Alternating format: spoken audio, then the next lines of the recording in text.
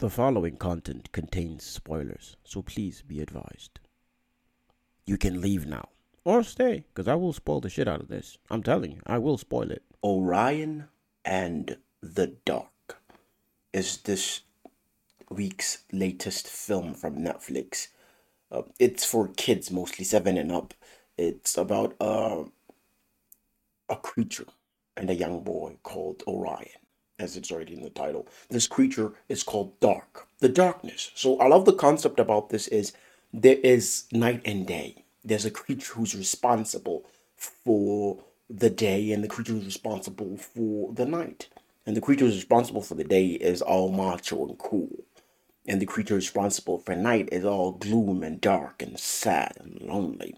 Because he feels that in the dark nothing ever great happens, no one appreciates him. Spoilers alert, he will disappear at one point, being swallowed by the day. Darkness will be swallowed by light.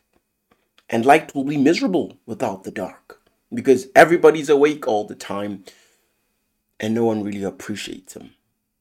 And when darkness comes back, everyone will appreciate him more and he'll feel great about himself. Even light will appreciate darkness more after realizing without the dark,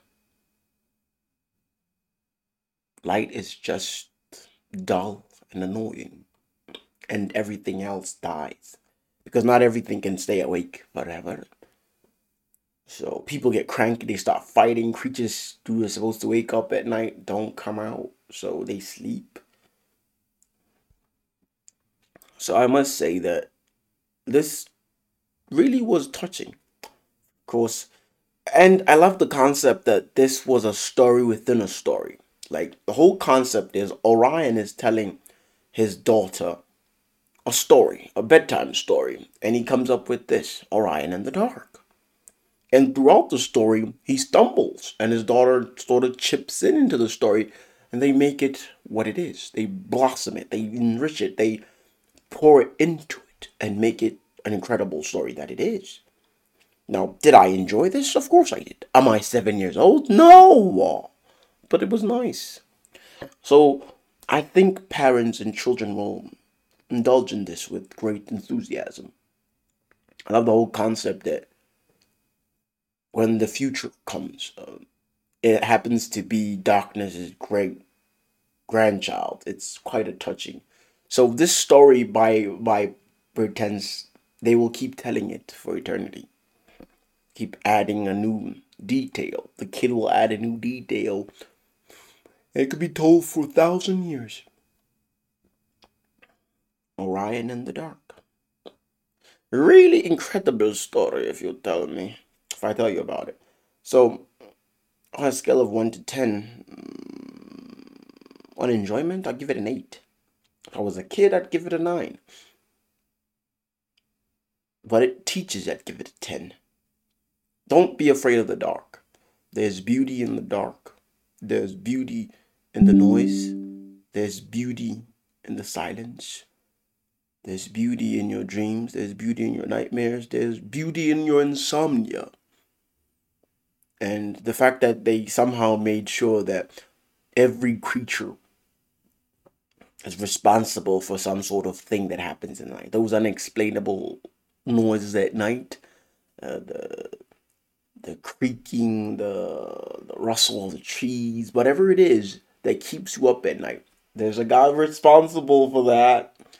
You know, those horrible days where you cannot sleep for the life of you and you're constantly,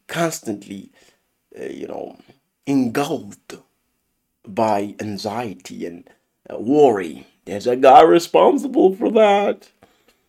And the whole point where sleep puts you to sleep is really cool. It's like she really smothers you.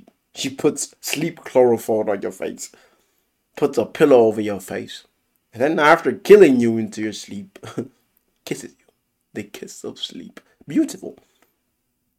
And then dreams all mystical and stuff. She just looks at what you thought of it at night and just enhances it and gives you a grand.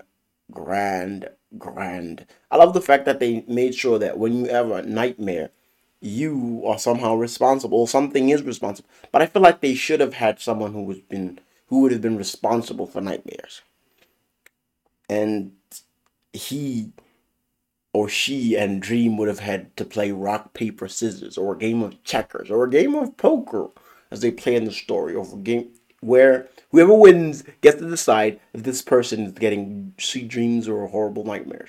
And what about when someone has two? When you have a great dream and a horrible nightmare, would they collide together? That would be an interesting thing, in my personal opinion. But it still works great. But it seems like Dream is so fixated on making people have great dreams instead of nightmares, and somehow we influence that in a way. So overall, great movie, and I think everyone should watch it and have a blast. Well, that's it from me. The movie, by the way, it's an hour and 32 minutes long. Of course, you could say it's an hour and 30 minutes long because the other 2 minutes is pretty much the credits. Now that was entertaining. Please let us hang out yet another time. Remember to like and subscribe. Adios, folks. Adios.